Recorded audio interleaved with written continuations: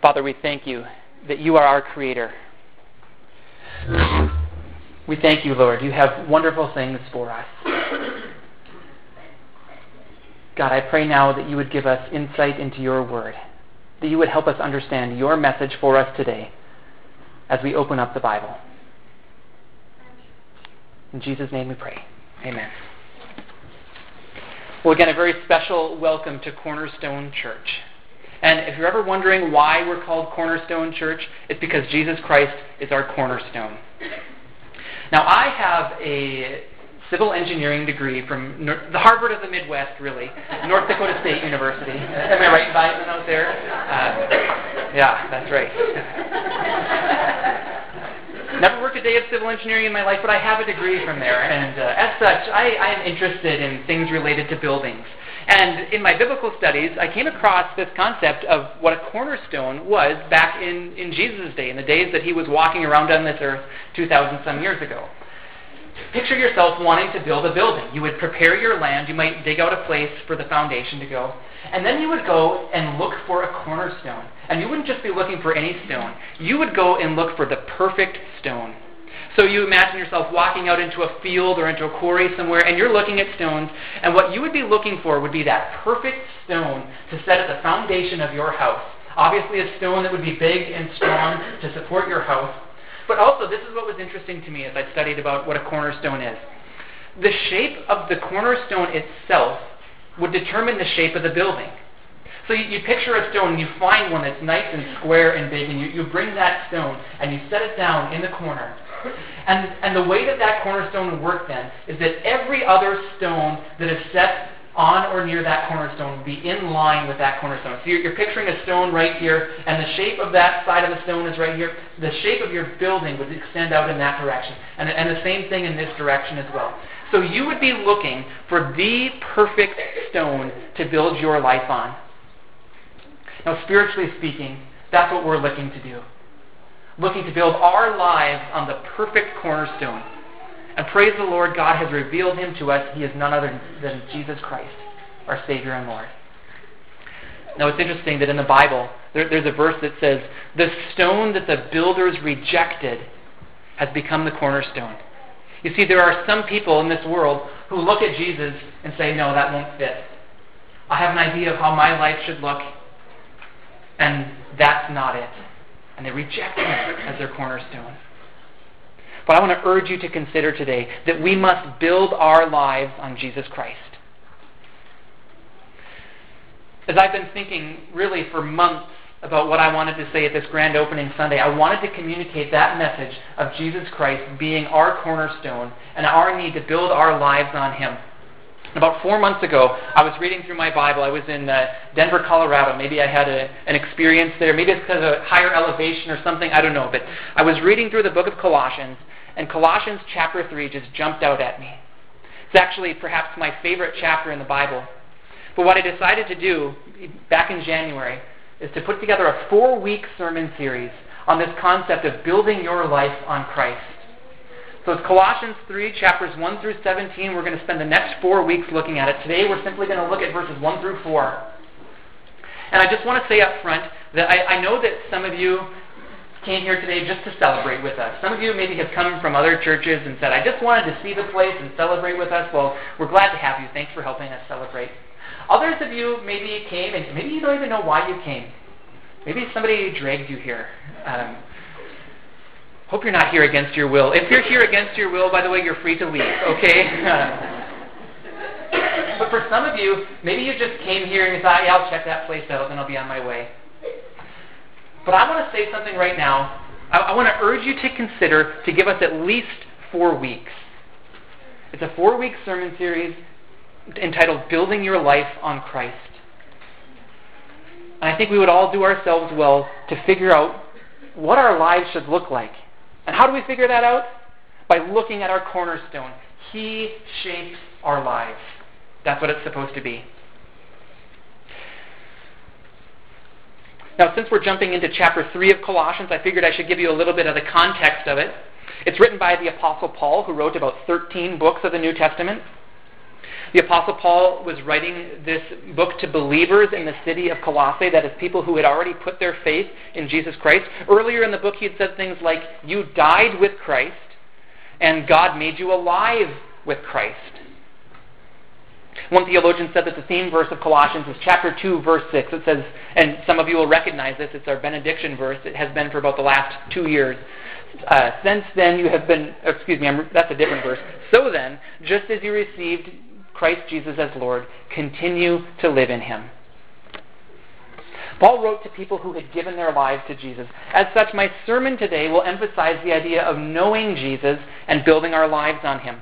Eventually, in Colossians 3, Paul will get to this place where he'll say, here's some things you shouldn't do, here's some things you should do, and we'll get into those in the next 3 weeks. But we have to get first things first today. And the first and most important thing is that we know Jesus Christ as our Savior and Lord.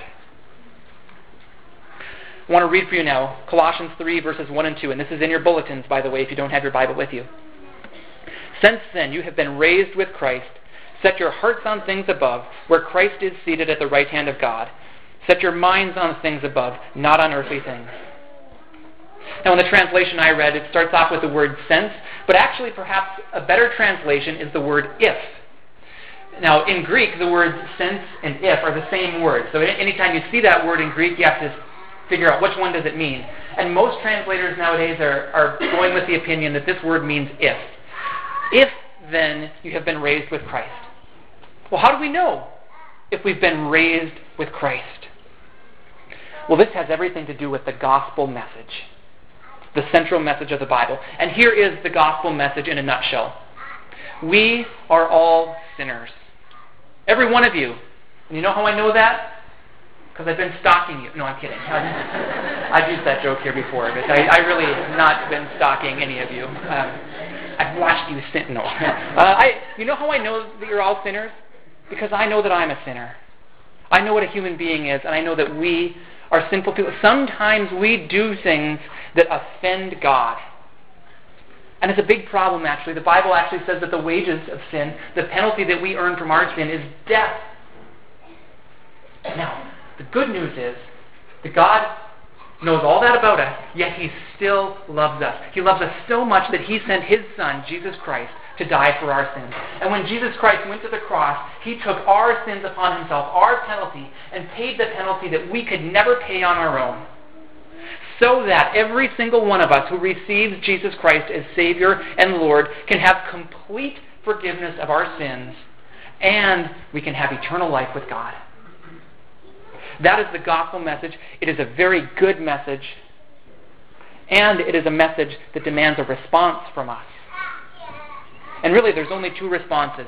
There's a response of saying, yes, Lord, I need you, I give my life to you, or there's the response of rejecting the cornerstone. Either we build our lives on Christ, or we've come up with some other plan. But the problem is only one of those ways leads to life. But if you have received Jesus, and that's what Paul is saying here, if you have received Jesus, then spiritually speaking, you died with Him. And spiritually speaking, you rose from Him. You rose with Him. Just as Jesus was dead and buried, that we have died with Him. And just as He rose again, we have rose again with Him to new life. And if that's true of you, then what verses 1 and 2 tell you to do is to set your hearts and minds on things above, where Christ is. And let me be very clear about something here. We don't earn our salvation by setting our hearts and minds on Christ. That's not how we get to Him. We earn salvation because of what Christ has done for us, and if we respond in faith to Him. From there, then, Paul tells us what to do is to set our hearts and minds on Jesus Christ. So the wonderful news of the gospel is that this life is given to us, and now Paul tells us one thing that we can do in this new life is to set our hearts and minds on Him. Now, it's so easy for us to set our hearts and our minds on earthly things. And I was thinking about that in my life, a time in my life when my heart and my mind was set on earthly things. It was about when I was in 8th or 9th grade. I was a huge baseball fan, huge New York Yankees fan, and don't worry, I have since repented of that. I have been converted. I've seen the light. I am a Minnesota Twins fan, but for some reason, blame my mom. She let me be a New York Yankees fan, and I was a huge, huge New York Yankees fan. In fact, it probably would be true of me that you could have said that sports was my life back then, that's really what I was living for. And I remember waking up some days as an 8th or a 9th grader, waking up sad and depressed and be like, why am I sad? What's going on here? And I could trace it back to, the Yankees lost last night. So that my life, in many ways, was the New York Yankees. Now, obviously, that's not what it should be. And believe me when I say, I think it's okay to watch sports and to have hobbies. Those of you that know me know I'm still a pretty big sports fan. But what we need is a new orientation in life. What we need is a new North Star, something else that will define who we are, and that is to be Jesus Christ. We are to set our hearts and our minds on Him, living for Him and what He wants, and not for what we want. We are to commit ourselves to God's ways. That's why Jesus taught us to pray in the Lord's Prayer, your kingdom come, your will be done.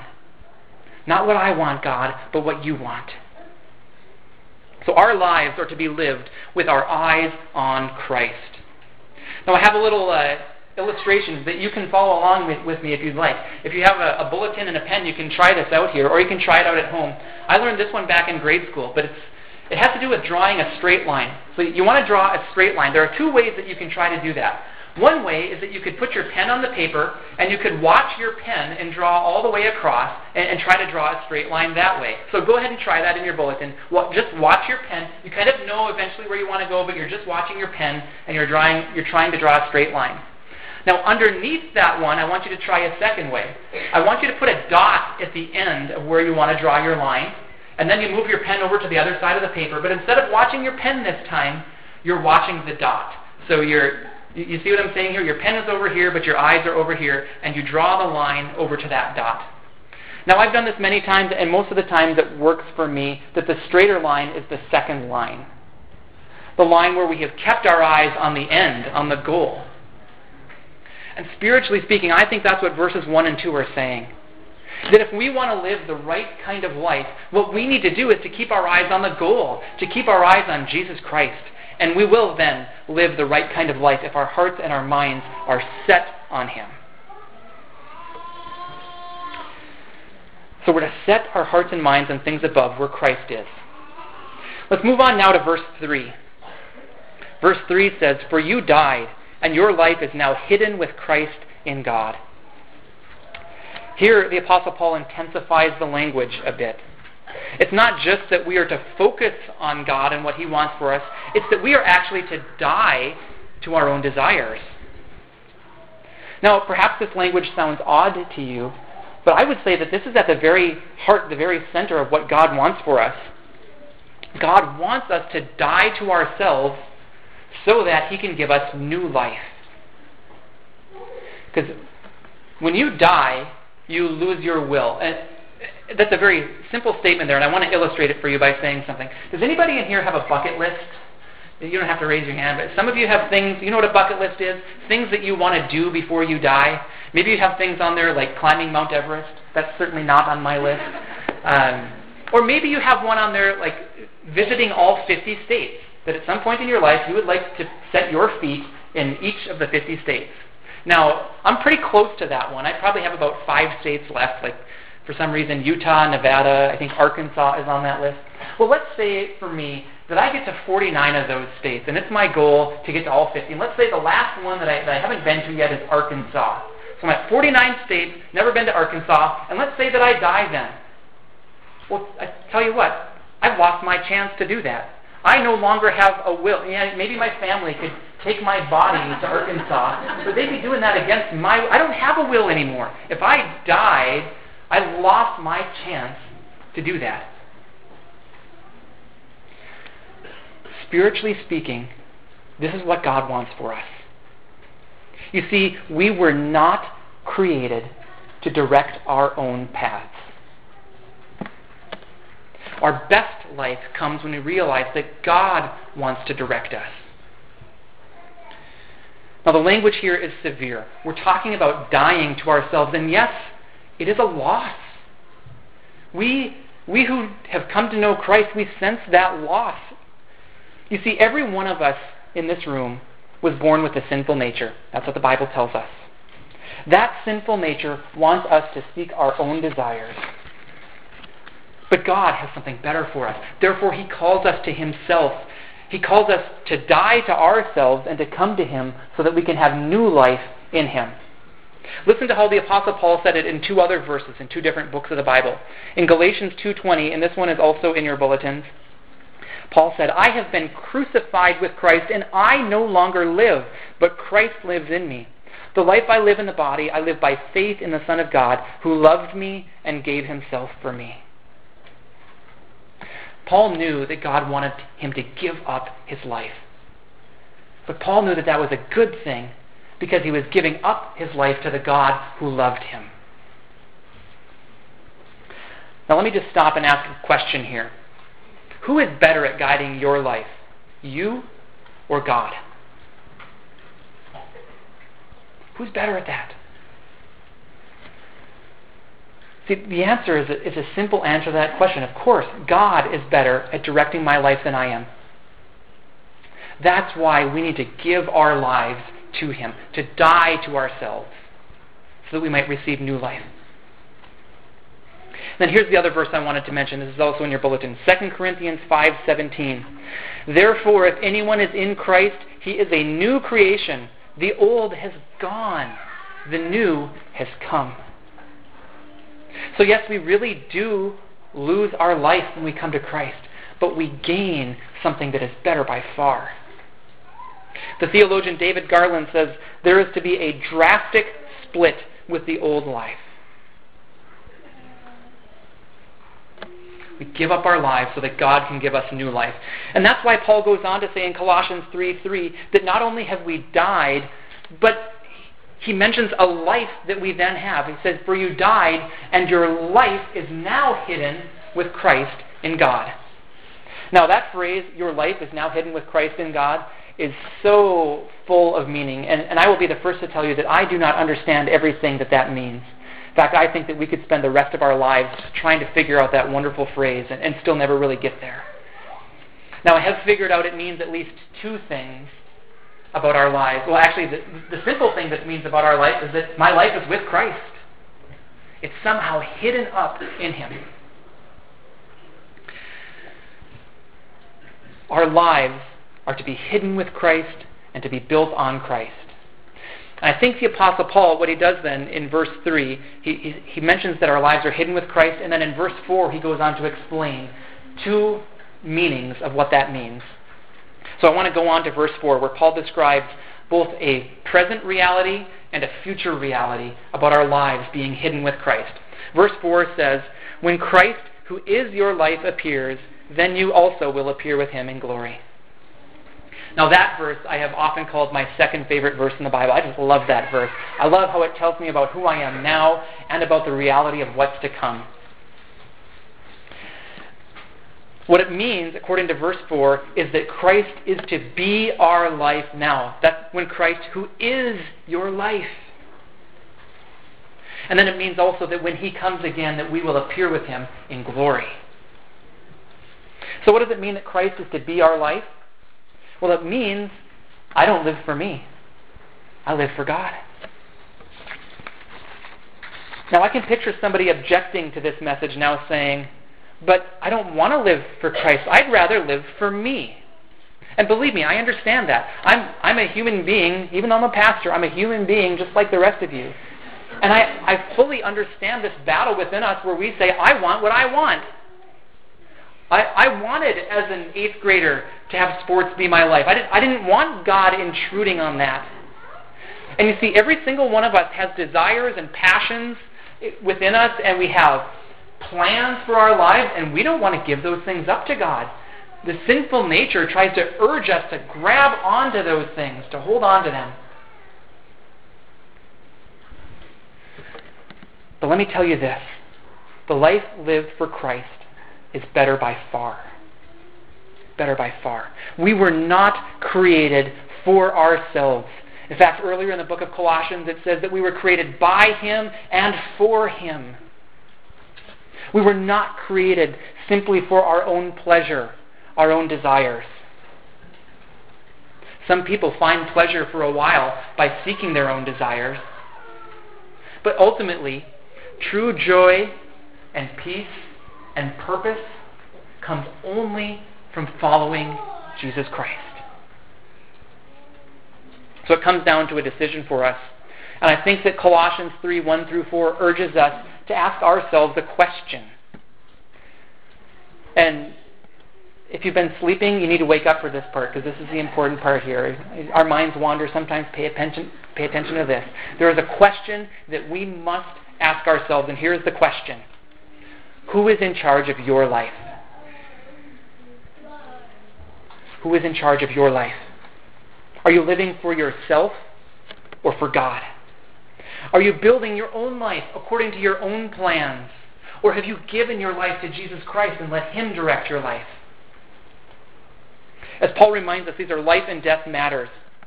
Jesus Himself reminded us of these life and death matters. This verse is in your bulletin as well. In Mark 8:35, Jesus said, "Whoever wants to save his life will lose it. But whoever loses his life for me and for the gospel will save it." Do you realize what Jesus is saying there? He's saying, you know what? If you want to hold on to your own life, go ahead. You can do that. He gives us that option. He just warns us, you'll actually lose your life in doing that. Or He says, you can give up your life to Him. And in doing so, you will actually find life. We are to give our lives to Jesus. The way that I often say it in my preaching at Cornerstone Church is that we are to receive Jesus as Savior and Lord. Those are two titles used of Jesus oftentimes in the New Testament, Savior and Lord. To receive Jesus as Savior means that we recognize that we are sinners, that we need Him, that there's nothing that we can do about our sin problem and about the penalty that we have earned. And to receive Jesus as Savior then means that we ask Jesus to forgive our sins. And when He forgives our sins, He does it completely, and He gives us eternal life. That's what it means to receive Jesus as Savior. To receive Jesus as Lord means that we give our lives to Him, that He becomes our new King. The way I like to think of this is, picture there being a throne in your heart, that every single human being was born into this world with a throne, metaphorically speaking, in our hearts. And we all assumed that that throne was created for us. And one of the first things that we all did at a very young age was climbed up onto that throne and started directing our own lives and living according to what we wanted to do. But that throne was not created for us. It was created for Jesus Christ. And what we need to do then is to get off of that throne and to invite Jesus to take His rightful place as our Lord and as our King. And the rest of our lives then are lived in submission and in service to our King. And that is, again, the best kind of life that we can live. We can't have true life apart from Jesus. In the Gospel of John, Jesus calls Himself the life. And He added after that saying, "No one comes to the Father except through me." The only way to get eternal life is by giving your life to Jesus. That's what Paul was getting at in Colossians 3:4 when he says, when Christ, who is your life, that is, if you've given your life to Him, when Christ appears, then you also will appear with Him in glory. Meaning that He will take you to be with Him. You will be glorified. Heaven, perfection. I mentioned how the phrase, hidden with Christ in God, has both an implication for the present and the future. Well, the future reality is that those of us who have received Jesus Christ, our lives are hidden with Him. Hidden is the word in verse 3, and the opposite of that word is in verse 4, appeared, or revealed in some translations. So there's a spiritual reality. When we give our lives to Jesus, something about us, our lives, becomes hidden in Him. And when He comes again, it'll be revealed that we are with Him, and we get to be with Him in glory forever. So there's a promise of eternal life here, and what a promise that is. My body may deteriorate. I know that's hard for some of you to believe right now, but it's possible. Why are you laughing? No. Now, perhaps I might even get cancer and die sometime, but you know what the truth is? The truth is that my life is hidden with Christ in God. And even if my body dies, there is something far better awaiting for me that will be revealed someday. Ultimately, we get to be transformed. That's God's work in our lives and in our hearts. We get to be transformed to become more like Jesus. Now, I'm not saying that we will become gods, but what I am saying is that God is bringing us through a process where He does His wonderful work in our hearts and our lives to make us more and more the people that He wants us to be, the people He created us to be. What is hidden now will later be revealed. So yes, we do need to die to ourselves. To me, that's a good thing, a very good thing, because it means that we get new life. The fact is that Jesus Christ is coming again. About 2,000 years ago, Jesus Christ came. He came to teach us about God. He came to die for our sins and to rise again, victorious over death. The fact is, and we all need to know this, history is heading somewhere. Jesus Christ is coming again. And we will all be accountable for whether we have received or rejected Him. As I said earlier, this passage brings up a question for us. Who is in charge of your life? Or we might ask it this way, who is your life? Or what is your life? And really, there are only two possible answers to that question. Who is your life? It's either you or God. Either you die to yourself and give your life to God, or you hold on to your life and try to live according to your own ways. A pastor friend reminded me this week that in reality, we don't even actually have that autonomy over our lives that we think we do. Because what the Bible reminds us is that either we live as servants of God or we live as slaves to sin. So there's only two options for our lives here. Either you try to hold on to your own life, pretending that you were created with the capacity to bring yourself into the best life, or you give your life to Jesus Christ and you build your life on Him. So what defines you? What is your life? Who is your life?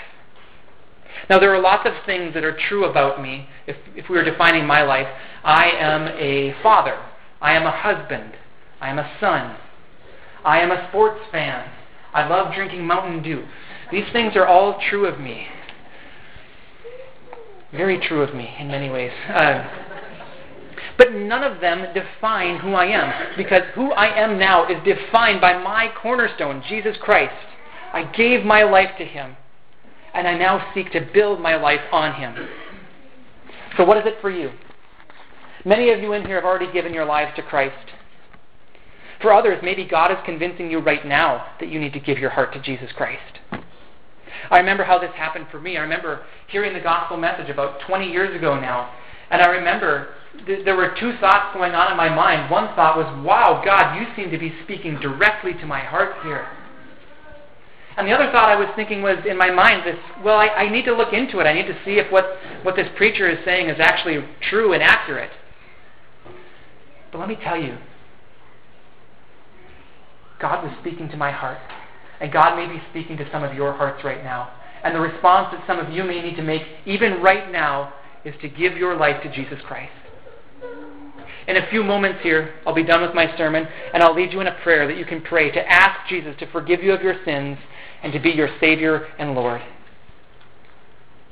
And I encourage you to consider whether you need to do that. We don't know when the end will be for us. You could get hit by a bus today. Jesus could come back sooner than you think. We need to be ready. Let me just conclude my sermon by saying this. Our goal is to live for Christ now and to live with Him forever. If Christ is your life, then you should let Him guide you into the things that He wants you to live for. And as I said before, over the course of the next 3 Sundays, we'll be talking more about what that means to build our lives on Christ. And again, I want to urge you to come back. or at least to consider to come back, to talk to God about whether you need to come back and to hear about what it means to build your life on Christ.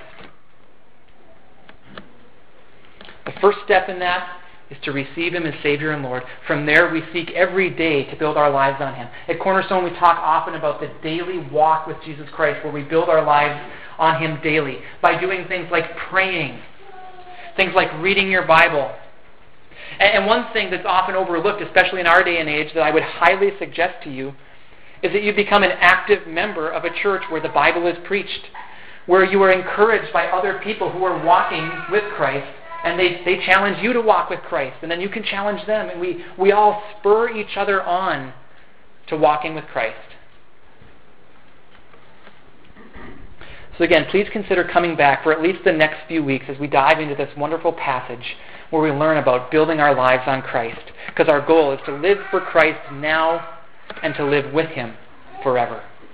I want to close in prayer now, and what I'm going to do is I'm going to have a two-part prayer. The first part of the prayer is for any of you who feel God tapping on your heart right now, and you're not sure that you've ever given your life to Him. When I heard this gospel message about 20 years ago, I remember thinking, well, I'm just not sure if I've ever done that. But what I wanted that day was to make sure. And maybe some of you are in that place right now, and you're just not sure if you've ever done it, and you want to do it again. I don't think God would be offended if you asked Him to seal the deal here. And maybe some of you for the first time are thinking, I've been controlling my own life. I need to give my life to Christ. And if that's so, I urge you to pray with me this first part of the prayer. It's a prayer that you can repeat after me quietly in your own heart and just talk to God. Invite Him, ask Him to forgive your sins and to be your Lord and your King. And then after that, I'll close in a prayer for all of us. So if you would like to receive Jesus as your Savior and Lord, please pray with me in your heart. God, thank you for your great love for me. Thank you that you sent Jesus to die on the cross for my sins. I know that I am a sinner. Please forgive me for all of my sins. I pray now to receive Jesus Christ as my Savior, the one who takes away my sins, and as my Lord, the one who now has rightful control over the rest of my life. I give my life to you, Lord. Lord, help me now to build my life on Christ and to be the person you want me to be. And then praying for all of us here. Father, thank you for this message of new life. Yes, it's a message of death, and it's a message that we may be uncomfortable with, that we may mourn the loss of what we held so dearly to us before. But God, we are so grateful that you have given us new life in Christ. And we do, Lord, come before you right now, and we desire to build our lives on Christ. Would you please strengthen us to do that? Would you do your wonderful work in our hearts and in our lives? Would you transform us and make us more like Jesus Christ? I pray that Jesus Christ would be our life and that we would appear with Him in glory when He comes again. God, we love you. Jesus, we thank you. We pray for the Holy Spirit to fill us and strengthen us for all these things. In Jesus' name we pray. Amen.